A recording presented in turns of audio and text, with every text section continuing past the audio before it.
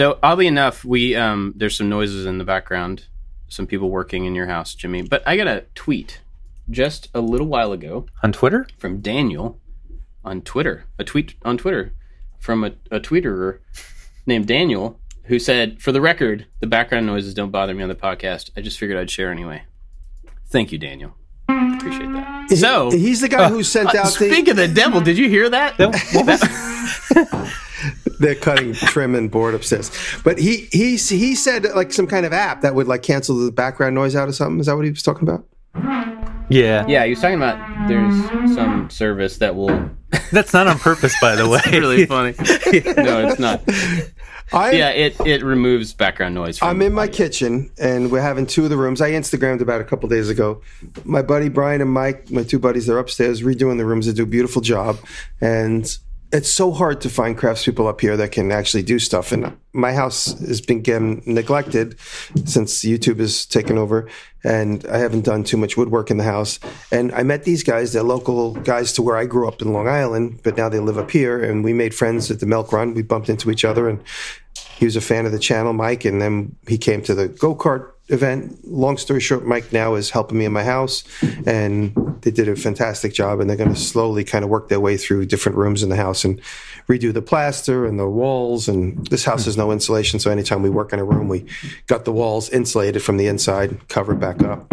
And right now they're upstairs. They know I'm on the podcast. They're just hammering stuff on the floor purposely, so... So those guys are doing that, and that's what I'll try and mute myself as often as possible. And another update. This farmhouse is no longer the chicken rooster sanctuary that it was. I took in a lot of roosters this year from friends and fans. We collected up about 20 birds, and we brought them to a farm nearby that has like 100 acres and doesn't care that 13 roosters start crowing at about 4 a.m. And so we're down to like 2 roosters now. One, the only reason is because he's stuck under the porch. So we haven't been able to get him, and it's been snowing. So long story short, we've just like culled the herd considerably. We brought a lot of birds to a farm about 20 miles away, and that people will think that they were slaughtered. No, it's just a big farm that just takes in all kinds of animals. And the reason being, we just had too many clucking, too many. And the coop was like breaking up because this rooster would have these 5 hens, and that rooster would have and like they were staying in the blacksmith shop, they were staying on the back porch, under the porch. So we're going to try and wrangle it, get it back to normal. No more roosters, maybe 1 or 2 just for fun. But we still have the turkeys and we still have the ducks. Whenever my parents told me that they took the kittens to a farm, I believed them. I'm not sure I believe them now. But you actually took them to a real farm, No, we right? did. Yeah, no, Taylor ran a Craigslist ad and said chickens and roosters for free. We just need to make some room. And somebody stepped right up and said, bring them here. And so Taylor wrangled them all, put them in a couple boxes, and brought them over there on Saturday. Definitely not a slaughter place. Definitely not. Definitely not. Kitten slaughter. It's really hard to believe you. I mean, no, I'm serious. Definitely not disposable razor blades. Definitely not slaughtered chickens. Definitely not. True on both of those facts. Oh boy. It's gonna be all right. Let's go ahead and jump into it. Yeah. Give us the thing. Yeah. Go ahead. Well, I just found out this week that you can't say disposable. It's it's on that list of do not DNR, do not resuscitate that word. You can't use the word disposable. And I really just meant it. I never throw anything out. Do you think I'm going to make one of those razor blades, use it till it's dull, and then look at the garbage can and throw it in the garbage can? I would never in a million years do that. But because I guess I was promoting the idea of disposable, like that video that I put up this weekend got so many negative comments. I deleted about 40 comments of just like, how could you? I really expected better than this from you. It was unbelievable. And wasn't the purpose of the mold to pour your excess epoxy? That was that was the absolute original intention. But like I kind of got off it and I started thinking more product development. So my message kind of got a little meandered. Like by the time I did my voiceover, but that was the absolute 100% original intention. Was just like I came up with the idea when I was working with Kristen and Mike from Total Boat when we were in Kansas City, and we kept pouring resin. And I said, wouldn't it be cool if we could pour this extra resin into like a tool mold? And I had made that razor blade with just hot glue and couple of pieces of wood. And I was like, oh, what we need is an inset. You stick a razor blade in and you mold a handle around it. Just came to me while we were playing and we laughed about it. And then I got home and I started working on the video with Aaron. And then when I put the video out, by the time I put it out, I'm like, oh, you can make your own razor blades. I kind of forgot the idea that it was leftover resin. And I quick did some damage control on Sunday morning. Taylor went in and rewrote the description for me and we changed the title to use your leftover resin for the, But still, I stopped looking at the comments because it really got me. You get that like pit in your stomach. You guys, everybody's felt that pit in your stomach when you feel like, you're being misunderstood and there's no way to change it. And I just stopped looking. I first noticed some guy on Instagram where you feel like you're hanging out with your bros and your friends, and he's like, I expect more from you. This is ridiculous. Why would you want to put more stuff in the landfill? And what's crazy is like, if I take a product that's on the shelf, and I'm not saying Total Boat should get any guff for this either, but the product already exists on the shelf. I'm just transforming the shape of it and making it something else that's actually useful. And I told you guys before we started, I even argued with somebody that said it's more advantageous to the landfill to just pour the cup in the garbage and not make it into something else. I was like, I said, I really don't understand that reasoning at all. So anyway, I just stopped reading the comments, and that's that. If you don't read them, they don't exist. Just everybody knows that. Right? So I just bailed. Life easier. I bailed on the comments. And that being said, a glimpse inside, my buddy Chris Burton, you guys know Chris Burton, he did a video. He was so inspired by the idea. He did a video just like a day later. And he goes, would you mind if I did a video? I said, of course not. And in the first, he sent me the link as soon as it was published. Like the first two comments, like, I can't believe you're making garbage for the landfill. Like, this is so crazy that people just... And then the other comment is like, what about the other side of the knife? What about the other side of the blade? You can only use one side of the blade. So... I can't really tell how you feel about this. I don't know. Maybe go a little bit further. That was the comment. So what bothers you about this, Jimmy? What about the other side of the blade? It's stuck in the handle. Poor blade. So, okay, anyway. Legitimately though, does this give you an idea to make a follow-up that to the same idea but is not as throwaway? Like, could you step it up a little bit and make two halves that bolt together around a blade and still use the excess to make the halves or something to that effect?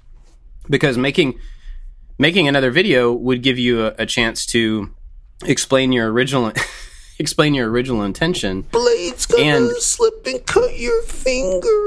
Sorry, I was just reading comments. What did you say? Making a follow-up video with like an evolution of the idea would give you a chance to explain your original purpose and, kind of level it up. And you know what I'm going to do to redeem myself this weekend? I'm going to make a marionette show out of cans. So that's what I'm going to do this weekend. I'm going to go in the recycling bin and make a bunch of marionette puppets, and me and Aaron are going to put on a puppet show with marionettes made out of cans. And that's that one. You have to use the real-time audio from that. As like no speaking, just the cans clanking together. Absolutely. No, I didn't know. Taylor said that. She goes, now's an opportunity for you to, take it in the opposite direction and take something, well, like I haven't done that before, take something right out of the garbage and turn it into something. That's an original idea.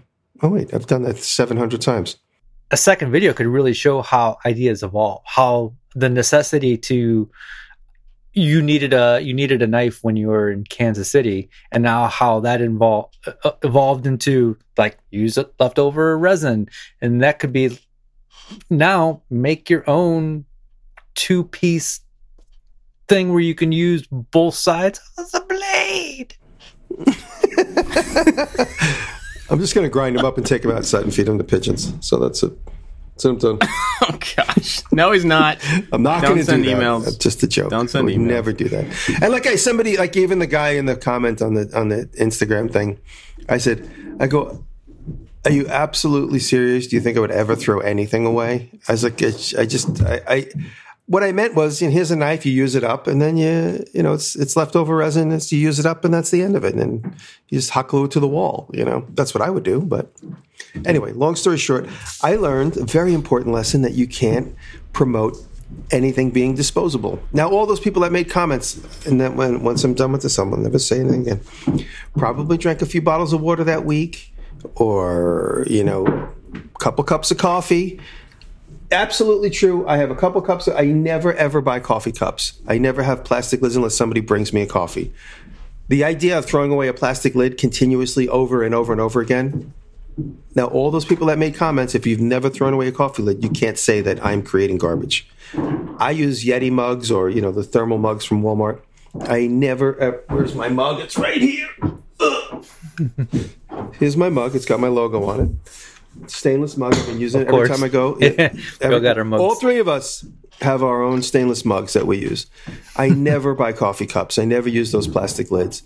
So the reason I bring that up is that's a common thing that nearly every single person doesn't even think twice about. But if I make a razor blade out of leftover resin that would automatically go in the garbage anyway, I'm contributing to the Earth's downfall because I'm taking something that already exists in one form, turning it into a different shape that's actually usable for the moment. And there you go. Well, I mean, it brings up a few things. Like, honestly, you can't please everybody. So right. No matter what you do. Absolutely. No matter how conscious you would try to be about material saving or, scrap saving or reuse of things without throwing them away, it's not going to be good enough for somebody. And that's okay. I mean, that's... but at the same time, we do have a responsibility to try to kind of steward the things that we have as well as we can. 100%. To be efficient with our material. People joke about... a lot of times when we use walnut and stuff, I'll say, excuse me, I just have this scrap of walnut, and it's a piece of walnut that's 2 inches long by 3/4 of an inch and 6 feet long, or, even 2 feet long. It's like a weird piece left over from something else. And they're like, oh, you just have scrap walnut. I'm like, yeah, because I don't throw anything away. Like any hardwood, no matter the size, it goes into a bin until I get to a point to where I have to start getting rid of stuff. And so, I'm not flaunting that. I'm not saying, my scrap is nicer than your scrap. It's just that, I hang on to that stuff because it's probably useful. And yesterday, I made an entire project out of pieces of walnut that are about 3/4 inch by 5 inch by 1 inch. The entire thing. And it was all stuff out of that bin where I just took little pieces that wouldn't have been used otherwise, that would have been in the burn pile, and turned it into a project that I think is going to look really nice. So... I'm not flaunting that.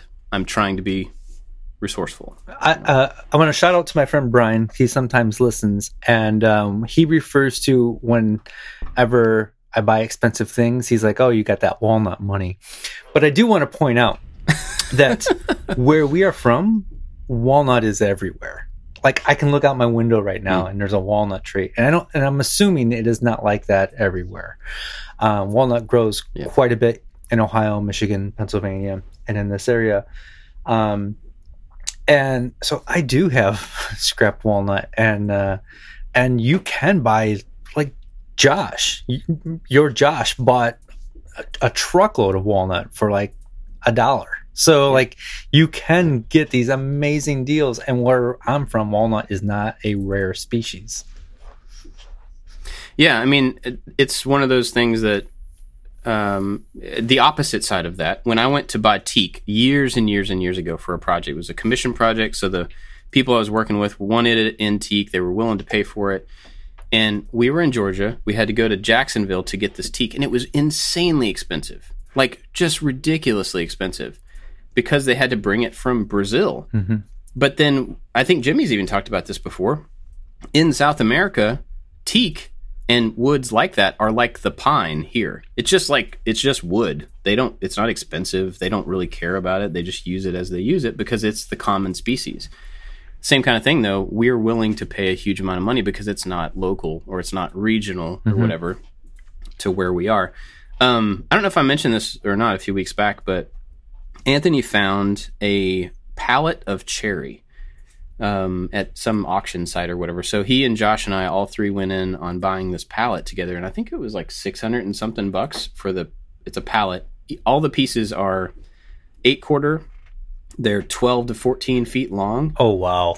Anywhere from 6 to 12 inches wide. It is so much cherry. Wow! And so my new scrap wood for the next 10 years is going to be cherry. Just so you know. It is so much. And it was a really good deal, though, because, excuse me, between the three of us being able to find a place that just had really rough sawn stuff that we can work on in little pieces, to get it into the shape that we want. It's not fancy anymore. It's not expensive. It's just not as common. But it's still from this region. It's not from out anywhere. But so I think, materials like that are just one of those things that if you don't have access to it locally, it looks like it's a bigger deal than it actually is. People burn walnut for firewood here. Like, I am not even joking. Oh, yeah. I was in Taylor and I 6 years ago. I just got a memory on Facebook that reminded me. It was 6 years ago, February. Taylor and I went to Belize for a week with some friends. And we went and visited a furniture factory that was like a small factory, not a big one, just a couple, like 10 guys working on making chairs. And walking through that little town where the factory was, there was sidewalks being poured for concrete. And all the forms were made out of mahogany. Like mahogany 2x4s, mahogany planks, like shoring up the sides of the 6-inch deep pour. And I was like, what is... And then we went to the factory, and all the furniture is being made out of mahogany. So there it is being like presented like a beautiful wood. On the way to the factory, we saw hundreds of board feet being used as 2x4s. And they said, this is the common wood that's here. This is what we use. Like, you guys use pine. Because I was with somebody who travels between Belize and America a lot. And my buddy Ted goes, you guys use pine in America all the time.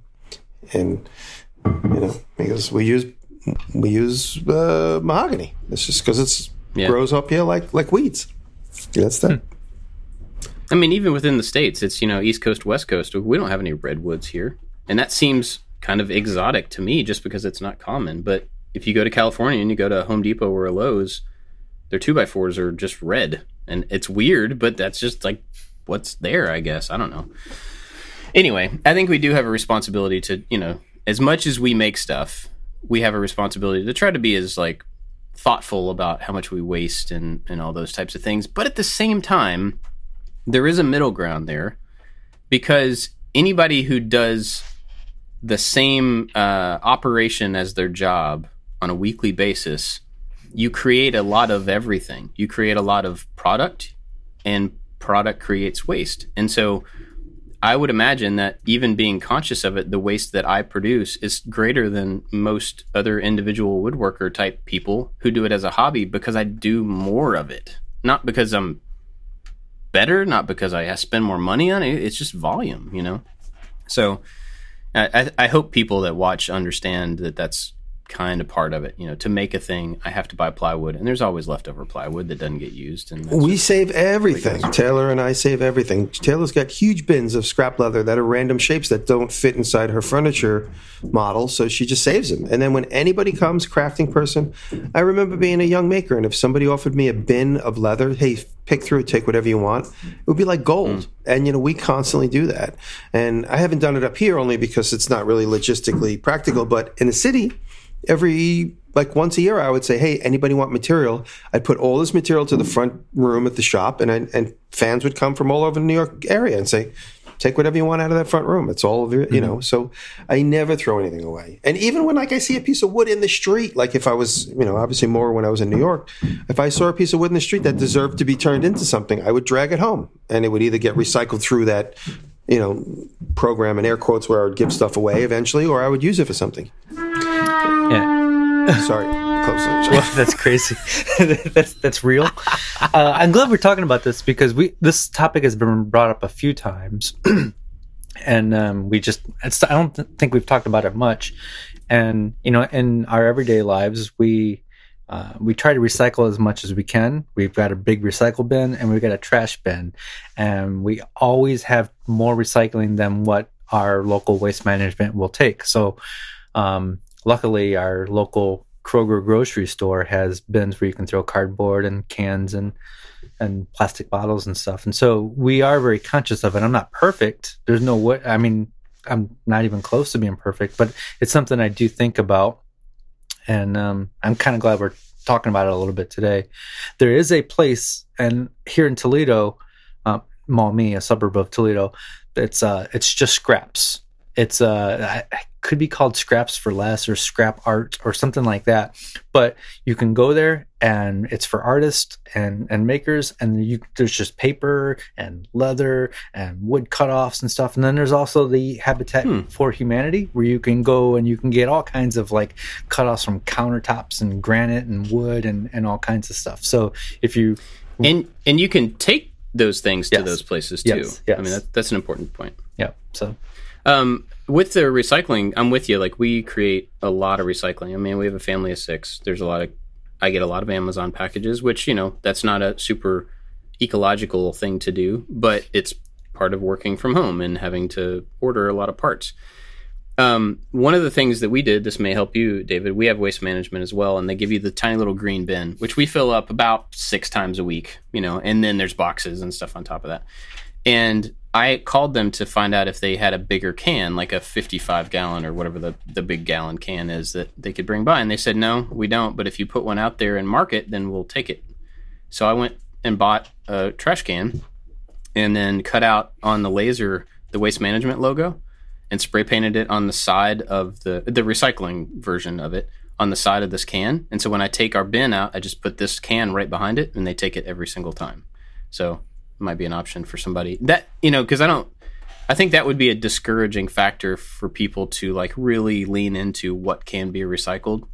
We recycle every scrap of paper, every scrap of cardboard, the plastics that are allowed here, because not all of them are. So we end up with a lot of it, but I'm glad that we always have more recycling than we do trash. Recycling's even flawed right now. Here, sometimes we're backwards here in the United States.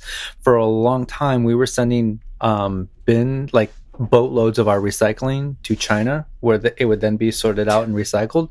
And I think within the past year or so, they've stopped taking that. So we're kind of in this we have to now deal with our own trash. Oh my goodness! I know, what a thought. Yeah, crazy, right? And so I know that. I've heard, I don't know if this is true, some of the recycling is just getting thrown out. So we've, even as a whole, our recycling system needs to be fixed or whatever, but it's important that we all think about it. Yeah, I think so. We didn't really talk about, David, what you were working on this week. We just jumped right into the thing. You got anything going on? Anything cool? A couple of videos. I filmed a little video on pencils. I may have talked about that last week, but the video is edited, and I thought it was a good video, but there's no action. So I think today I'm going to shoot some super glossy, high frame rate video of a pencil in action. Try to come up with a little montage to spice up the video just a little bit, and then Dan didn't come over yesterday as he normally does because of things, but I think he's coming over either tomorrow or Friday, and we're going to shoot a video about my Stepcraft CNC and some of the cool things that it does. So that's what's going on here. And so earlier, we've got a big mural up on one wall now, and it's gotten me thinking, what do I want to do with the other walls? I want to add color. I want the shop to be playful. I want it to be more of a studio than a shop. And I have the sliding wall behind me, and right now it's 6 panels of dry erase board, and that's way more dry erase board than I would ever need, and it's white and it's kind of boring. So I've been trying to think what can I do to add texture or color to that. And one of the ideas is I take my scraps, any scrap that's bigger than 4 inches by 4 inches, I can cut out a hexagon or an octagon or some sort of triangle or shape, and then glue that to the wall. And then the wall slowly expands over time with different thicknesses and colors of wood. And then Jimmy gave me the idea of I should make a little mold for whenever I have excess resin. I can pour it into that mold, and then I can add little splashes of color throughout there too. So one way I might use up some scraps. So you'd make a tile mold. Yeah. That's cool. So if I'm open to suggestions, if anybody wants to tweet at me ways to add texture to my it's the wall behind my bench. It's a sliding white wall. I've looked at textured wallpapers, and the problem is each panel is 36 inches, and the wallpaper that I found was smaller than that, and I didn't want to do seams. And I'm okay with each panel being a different color or a different texture, but I definitely want a texture, like a 3D element to it, something that will collect dust and make shop dust difficult to deal with. That's the spirit. Yeah. That's funny. Let's see. For me, what is today? I don't even know. I'm so lost. I think we have a hanger video coming out, which doesn't sound interesting. It was interesting to me, but it's for helmets. So once a few weeks back, I made the Mandalorian helmets for me and my son. And then I started looking around, what's a good uniform way to display these things? And I found a video of a guy that made a little hanger, like a low profile hanger that goes on the wall. And it's kind of a bolt together, just kind of a U shape, but it's made specifically for the helmet that he was using. And then that got me thinking about, well, what if you made this little like clip kind of clamp deal that was flexible enough to hold any shape helmet and any size helmet, but would be low profile against the wall and underneath the helmet. So you didn't see like a neck coming out of the bottom of it or anything like that. So the video is kind of prototyping, really. It's two different versions. The first one I tried without using any welding, just to see if I could get the idea to work. And it proved that the idea would work, but it's not the best way to do it. And then I went on to another version of it that's made out of steel, and it's not as pretty, but it's also supposed to be hidden. Well, it's not as pretty as I wanted it to be. It's prettier than the first one, which was really ugly. It's not as pretty as I wanted it to be, but it's inside the helmet, so you don't see it anyway. Anyway, it was a fun prototyping process to get through the first attempt, realize what the geometry problems were, and then to come up with another idea that's general enough to be able to display helmets. So hopefully it'll be helpful. The bigger thing that I think is going on right now is the other night I kind of like sat down and we like looked at the schedule for the next couple months, and I'm like, I don't know, like we don't have as many things on the schedule. I don't have any really great ideas about, projects that I want to come up with, and I'll come up with them as I need to, but there's nothing like really, like out there. And then I started thinking about one. I'm not going to tell you all the projects because I want to keep them secret, but I started thinking about one. I'm like, I'm laying in bed, like 12:30, can't sleep. And I'm like, oh yeah, okay, that'd be cool. So I get on McMaster and I'm ordering parts, and I order a part. And the next day we start talking about another project, and then another project. And then we find out that we actually have a sponsor for the kitchen, which is fantastic. But now the kitchen is going to happen.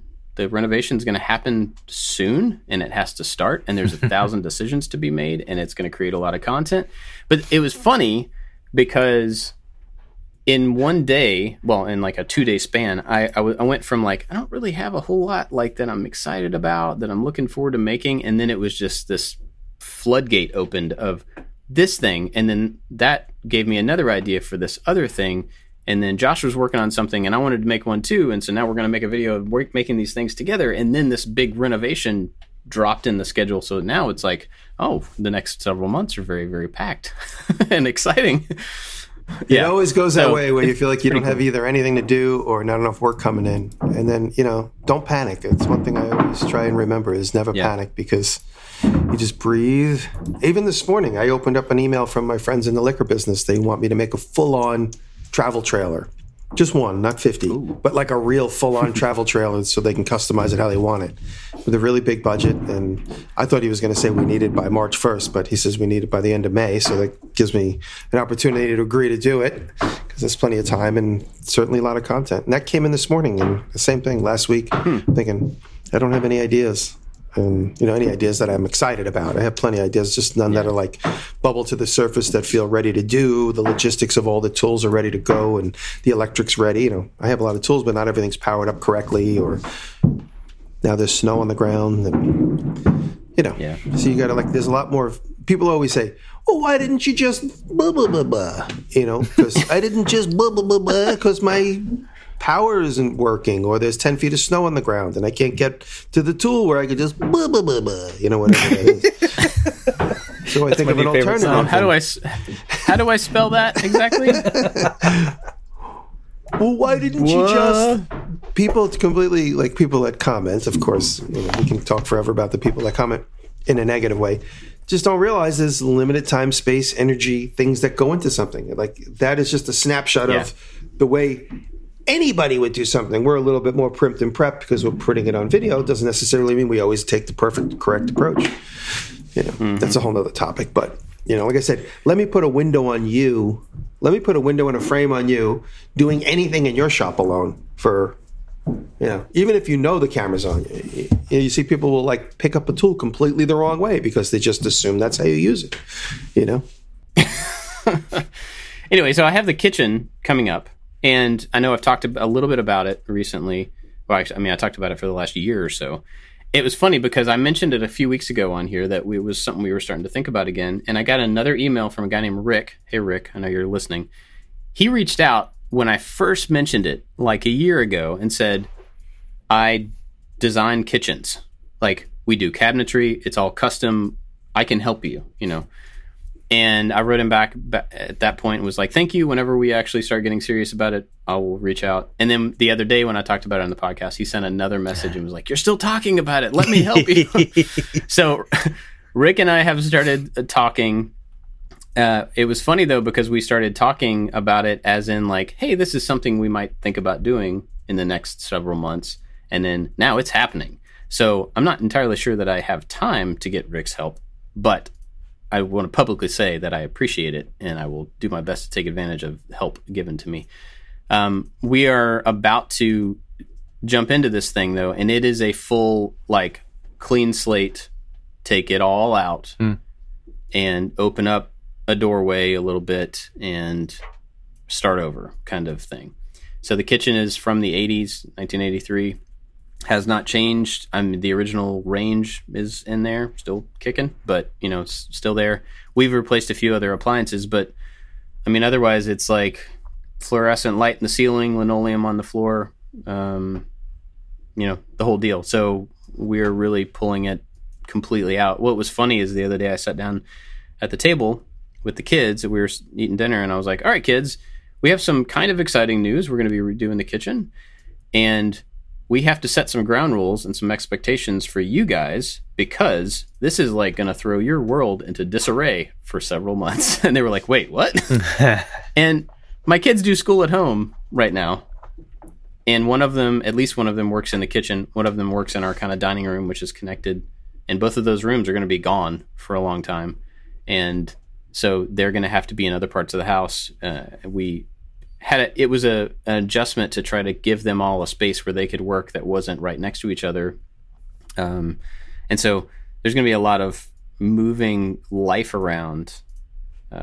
Tearing out your kitchen with 4 kids and 4 kids who are doing school from home is not what we had in mind. We weren't really thinking that through when we planned on doing it, but that's just where we're at. So if I sound stressed during this show over the next, let's say 6 months, forgive me. I'm excited about it. I'm really excited about it, but it's a lot of decision making. It's going to be a lot of physical labor and all that. We've worked together for 5-6 years now. I don't know what I've never seen you stressed or mad. I don't know if I know that, Bob. Okay, cool. So what you also didn't know is that I'm a fantastic actor. Yeah. Apparently, yeah.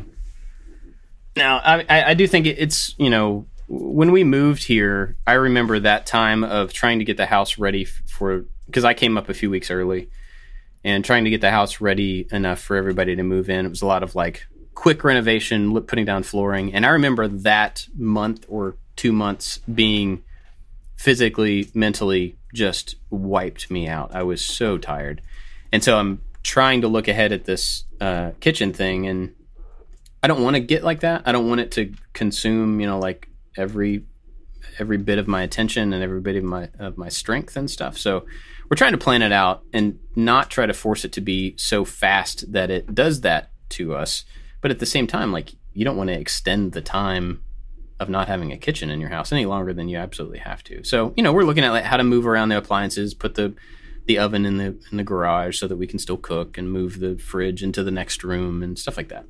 So maybe it won't be as bad as I'm thinking, but I am excited about actually moving forward on it, because this is the last big part of our house that hasn't gotten any attention whatsoever. This is like, one end of the house is the kitchen and the dining room area. It's all connected, and it's kind of like the last holdout. So, which is actually a little bit sad, because it's the last holdout of my grandparents, like untouched. This was their home, and we've made the rest of it our own, and this is the last little end that looks like it did when I was growing up. And so that's a little bit weird to move on from. But when I think about how much time we spend in there and how much better it's going to be, I'm looking forward to that, right? Of making that space like fit us and not what it was for them. So anyway, that's coming up for me, and that's going to be pretty big. And then hopefully all of these other ideas that I had, and other things that we as a company are already working on, which is a whole nother big set of things. Hopefully all that stuff will keep moving and, keep happening around the kitchen. I don't want the kitchen to derail any of the rest of it, but it's a big thing. Bob, are you considering a stove? Because I'm going to highly recommend an AGA stove. That's the stove I have here. It's I think I told you that last time. I mean, you should. Yeah, we've looked at those based on your recommendation, and at this point, we're trying to decide the placement and the size of the range. That's like that's the linchpin for the rest of it. So once we get that down, then choosing the specific one. They're expensive if you buy them new. We bought ours used. It's like a $20,000 stove. We got it for less than $2,000 on eBay. Yeah, unless you can get a sponsorship with AGA, go for it. Yeah.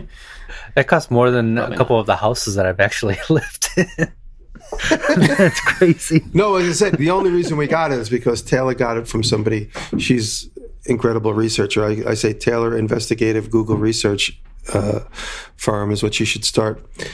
Between her and Aaron, there's not anything that's on the internet that can't be found. It's pretty incredible. Anyway, she found it on eBay. The family had just gotten this house, and they didn't understand the stove, and they didn't want it. So they disconnected it, dragged it into the garage, and there's a picture. It's like, anybody want this? Starting bid was like $100, and the bid went up to $2,000. And by the time we got it, so it was just under $2,000 by the time we bought it. You're in your kitchen now, Jimmy. You leaned back to give us a glimpse in there. That little center island, is that a walnut top?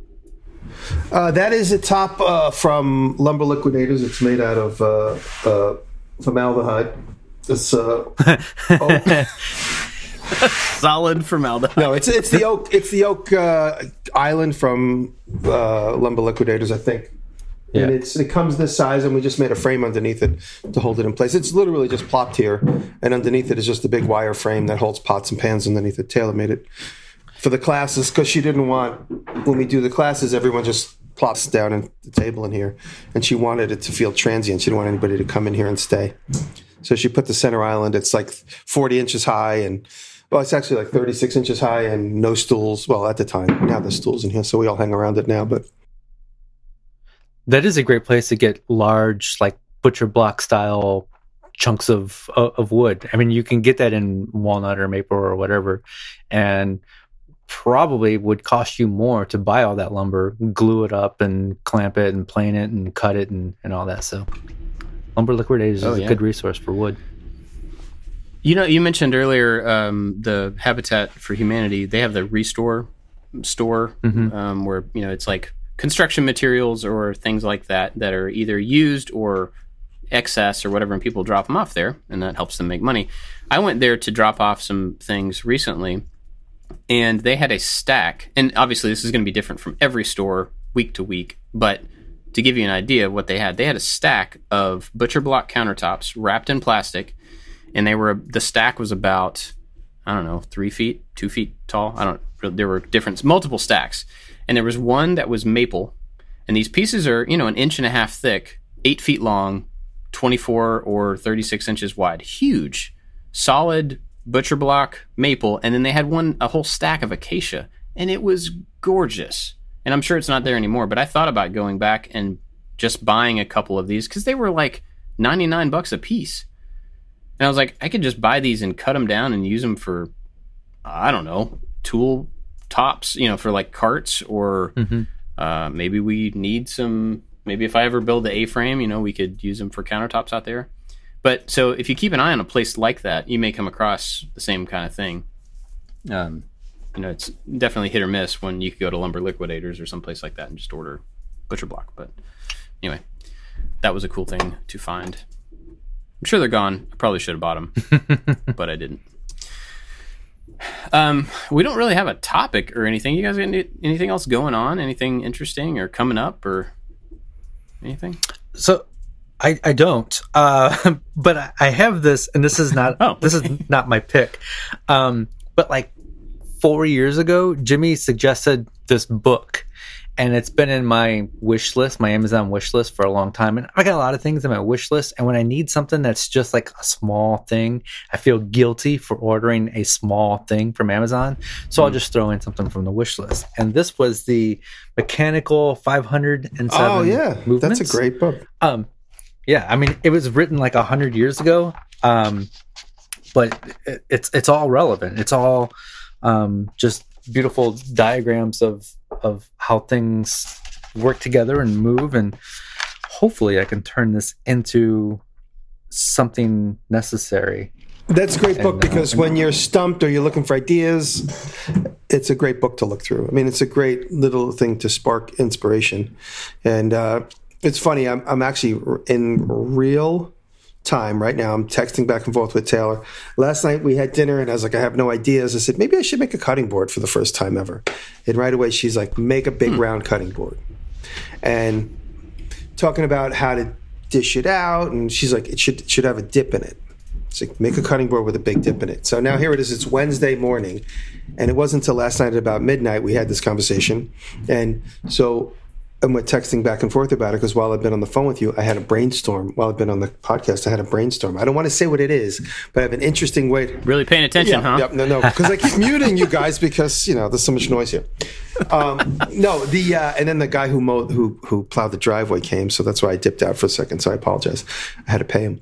Long story short, while I've been on with you guys, I came up with an interesting way to make a very clever, interesting, very dangerous way of making a cutting board that's not just a CNC cutting board. So that's why I've always avoided making a cutting board, because I'm always like, it's just going to be a CNC job. But I'm assuming some sort of Izzy Swan type jig for this. Exactly. Yeah. You had me at danger. No, absolutely. So right now, while in real time, while we're here, I'm just sketching it and thinking it through, and so it's cool. So that's it. That's all I'm saying. Sweet. Look for Friday when you hear this. Maybe Sunday if I haven't reported any fingers missing. We're gonna be good. It's gonna be working out. Sunday video with some bandages. No, I'm kidding around. It's I'm also thinking in terms of, like, for instance, like a lot of people just see something in production and they go, oh, CNC, must be done in CNC. And a couple of years ago, I visited TableLegs.com in St. Johnsbury, Vermont. I went up there and I made friends with the owner, Matt Barat.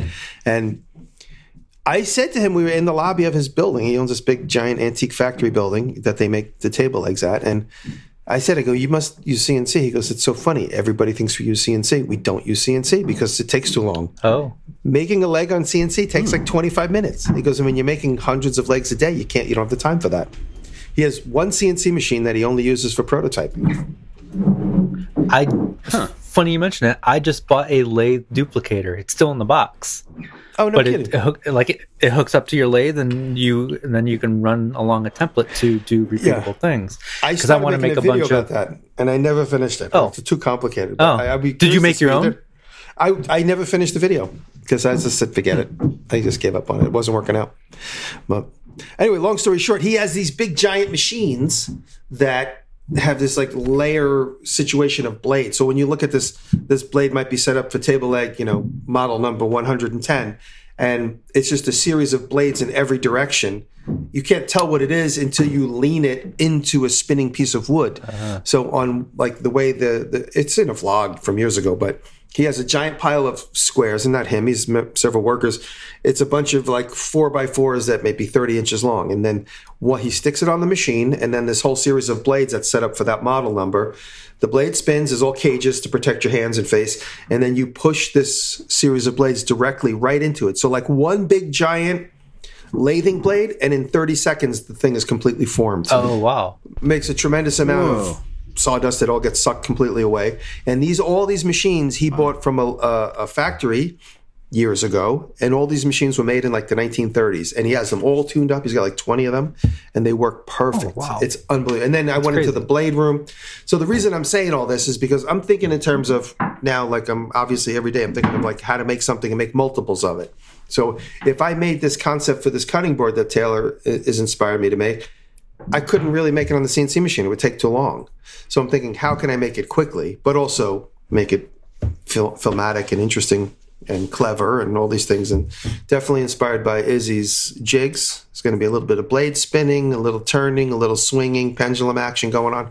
So yeah, that all just came to me live on the podcast. So we bring that up. So maybe Sunday, like I said, if I don't have to go to the hospital, you'll see a cool video of me making a cool cutting board. Perfect. And that's and I talk about the factory visit because that one little thing has inspired me so often. Like every single time I think of how am I going to make this? Should it be made on the CNC? I remember Matt from TableLegs.com telling me the CNC takes too long.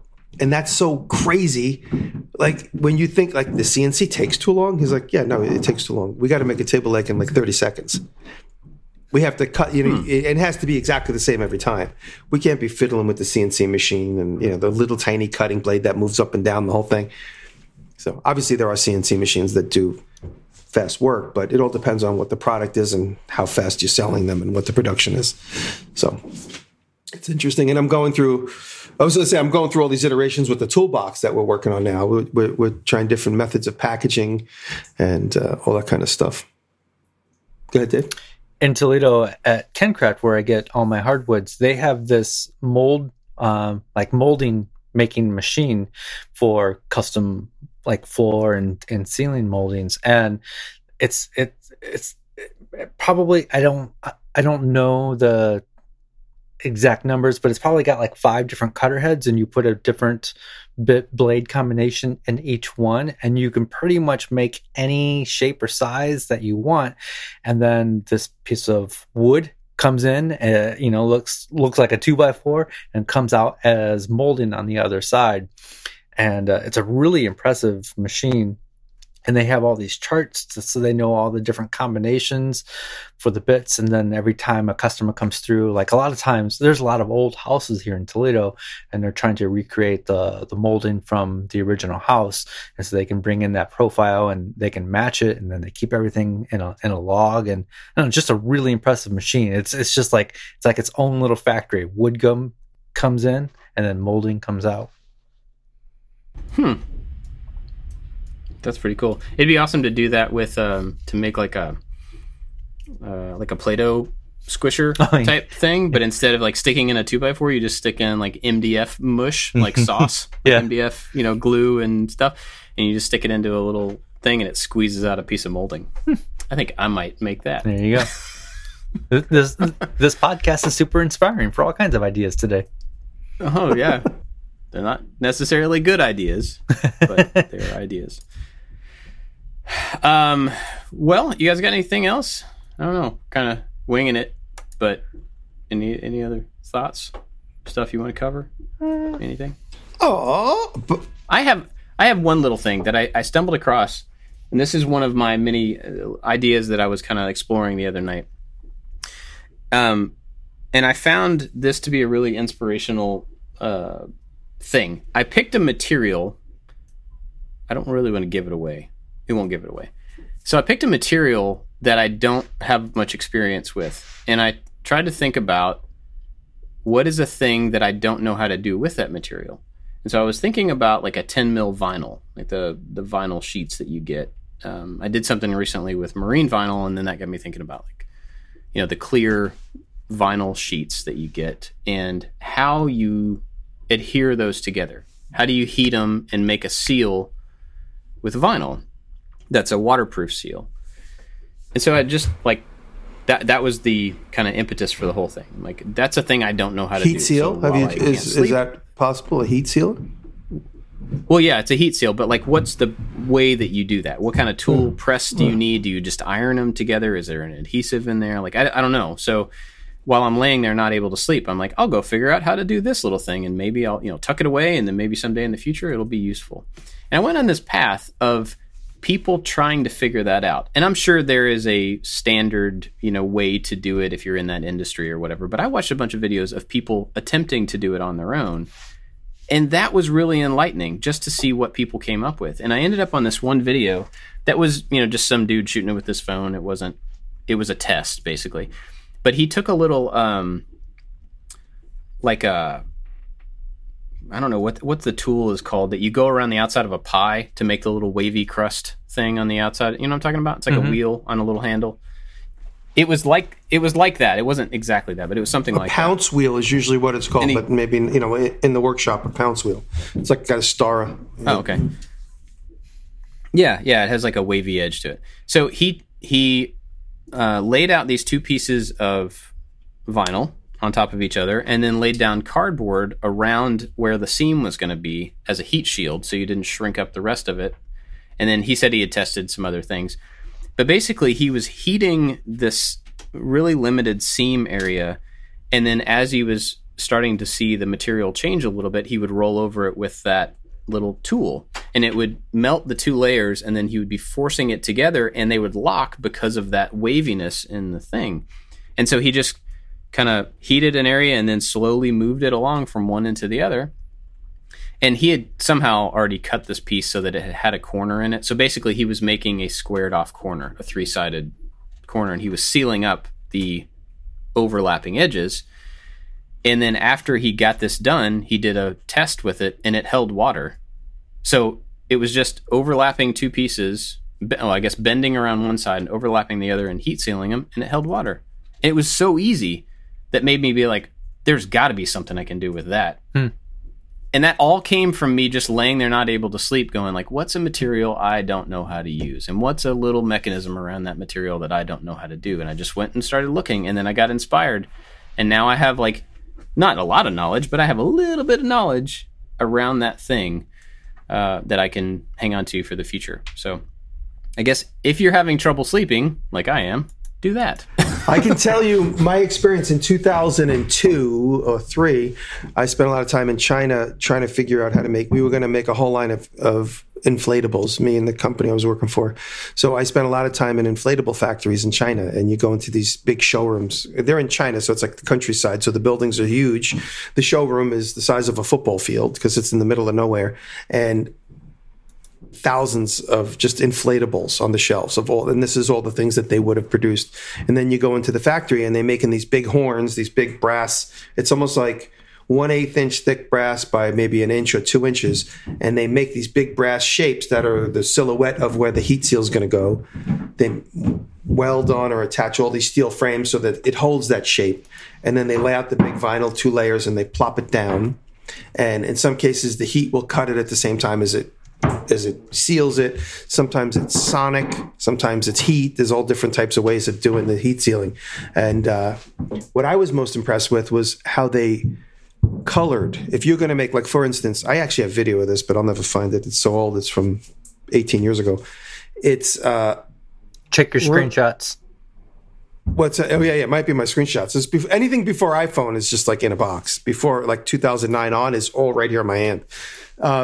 So they have tables that are like as long as 2 football fields, huge long tables, and there's 10 of them. And somebody goes and lays out the piece of vinyl. They were making Pepsi cans that were heat sealed, and you blow up and it becomes like a 20-inch high Pepsi can. And blue pieces of vinyl, they kind of have like this like sticky adhesive thing on the whole long tables.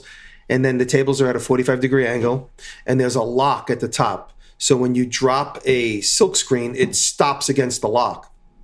And the tables has like every maybe 20 inches, there's a new piece of blue vinyl.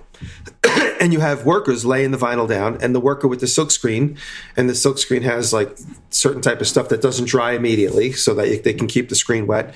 And It's just like screen, while the person in front of them's laying out the blue. And then the person behind them has the different color. Screen.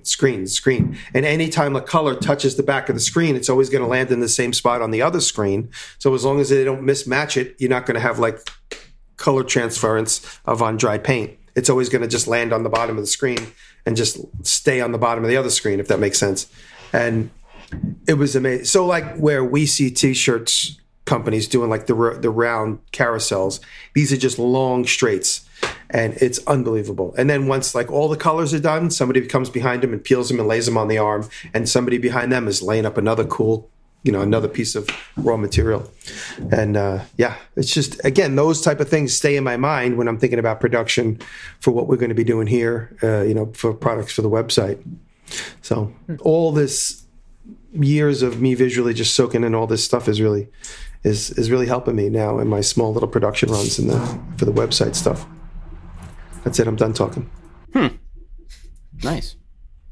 Excellent. Well, nobody has anything else. Let me thank our Patreon supporters, and then we'll suggest some stuff. Big thanks to everybody that helps us out. Of course, as always, we are very grateful for you.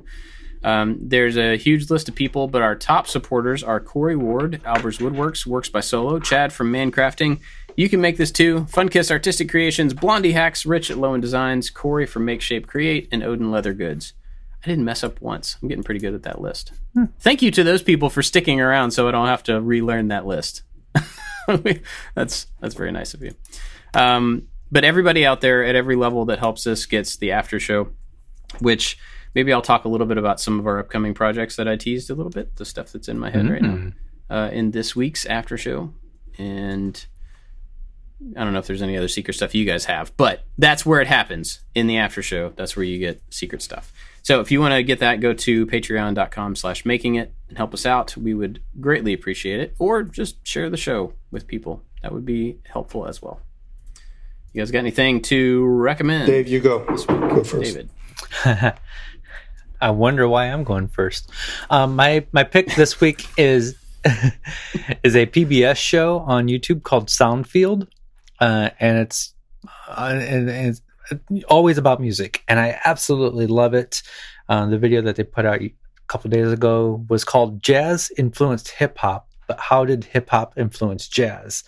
And it's just a great video, some great interviews, and some like, oh yeah, never really thought about that. So that is my pick. It's called Soundfield. I'm gonna link to this particular video, but the whole series is absolutely incredible. I saw that video because you recommended them before, but I haven't watched it yet. I'm gonna shout out some friends. I'm looking through my list of things, and this connects a couple dots. Crimson Guitars is a YouTube channel, but they also put out the Great Guitar Build last year, which I jokingly say that I had like a big flunky failure in my attempt at the Great Guitar Build Off. And he asked me the other day, he's like, do you want to be part of the new Guitar Build Off? And I said, yes. I would like to redeem myself. This time I won't do my homework the night before it's due. So I'm going to try and make a guitar out of leftover resin. Just kidding. I'm going to try and make a guitar... Make it out of razor blades and leftover resin. So I'm gonna do a full on guitar that, like, I used to carve a lot, and I don't carve anymore because it takes so much time. But this time, like I said, I'm going to start my homework early, and I'm going to carve a guitar. So I said I need to try and redeem myself, and I'm going to do it. So go check out Crimson Guitars on YouTube, and the Great Guitar Build-Off of 2021 is going to start soon, and I'm going to participate again. One of those videos coming out, I asked because I have a guitar build video in my future, and I'm not asking to be part of that, but it could be beneficial for me to release.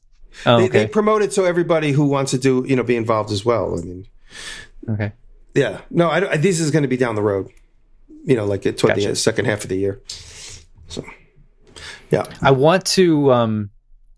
We're talking about products. I don't mean to hijack your pick here, but the guitar build that I'm going to do is I'm trying to come up with nothing crazy, just a unique design, my own design. And then I think we talked about it before, but I want to sell different tiers of, like, you could download the paper template make this yourself, you could download the CNC file. I'm not going to use a CNC in the build, but you could download the CNC file if you wanted to. I also want to put together the electronics kit that maybe people could buy on their own or buy from me. I want it to be like, if you've never made a guitar, this is where you can start, because this will simplify the entire thing without knowing any electronics and how simple it actually is. It probably won't be a neck build, just the body, but it's a great way for somebody to get involved into making guitars. I'm done hijacking your pick. Well, this will lead really well into my after show conversation. How about that? All right, so mine is a guy we've talked about before, Alexander Chappelle. I don't know if I'm saying his name correctly, so I apologize. But he does a lot of really good videos of all different types. But recently he's done a couple that are around organizing his shop with 3D printing and like 3D printing these containers that go in drawers. And I didn't watch the first one. I don't no particular reason. I just didn't watch it. And then he had a second one, and I was like, I wonder how he's making 2 videos around 3D printing interesting. And so I watched it, and it was interesting. And it was all about him talking about how he's using it, not how he made it. So it's a different, kind of approach to that thing. But he came up with a really cool system that is a grid that you print this like low profile grid that goes in the bottom of a drawer, and then these different containers that are they're equal segments that follow the grid. So if the grid in the bottom of the drawer is a 3x6 grid, then he has 1x3s and 1x1s and 3x3s and 2x3s and all these different combination boxes that fit in those grids. So when you drop them on the grid and then you open and close the drawer, they don't slide around because the grid is glued down, but it's just a friction fit. And it's a really smart way to have a super flexible organization system that can change all the time. Now, the downside is that it is a huge amount of 3D printing, and I can imagine took a really long time. Because, he has tons and tons and tons of these containers. But it was a very good idea, and it got me... The thing that was really interesting to me about it was not just 3D printing for the sake of 3D printing, but being able to make a bunch of pieces that are all relatively sized and work together and are interchangeable. And I think that was a really cool. It's like a good use for CAD, and I assume he did it in Fusion, but for CAD and 3D printing in a real world situation, to make something that's exact and something that is flexible and useful. So go check that video out. Maybe it'll give you some ideas for something like that. Or just, you can buy files from him and print your own, which is really cool too. So you could make your own. Bob, thank you for the recommendation on the Elegoo printer, because me and Aaron have been having fun with it. Aaron is really my technician. Thankfully, Aaron's there to help me get these prints done. But we did the prints on the knife handle, and a lot of people ask about it. So if you want to be anti-environmentalist, you too can download that file. I'm going to make it available. I'll probably put the link in the video. We just got to maybe drop it in the Dropbox, but we'll have the Fusion file or the STL file somehow, some way. So me and Aaron are going to give that away. Excellent. All right. Well, unless you guys have anything else, we'll wrap it up and go to the after. That's it. Yeah. I think we're good. That's it. Yeah. Okay. I do love. Cool. Thanks for. I do love the environment. Okay. You say. You sure? That's good to know. And I believe you. Thanks for listening, everybody, and we'll see you next time. Love you. That's you too. That's directly to you. Oh, too. I love you too. Back.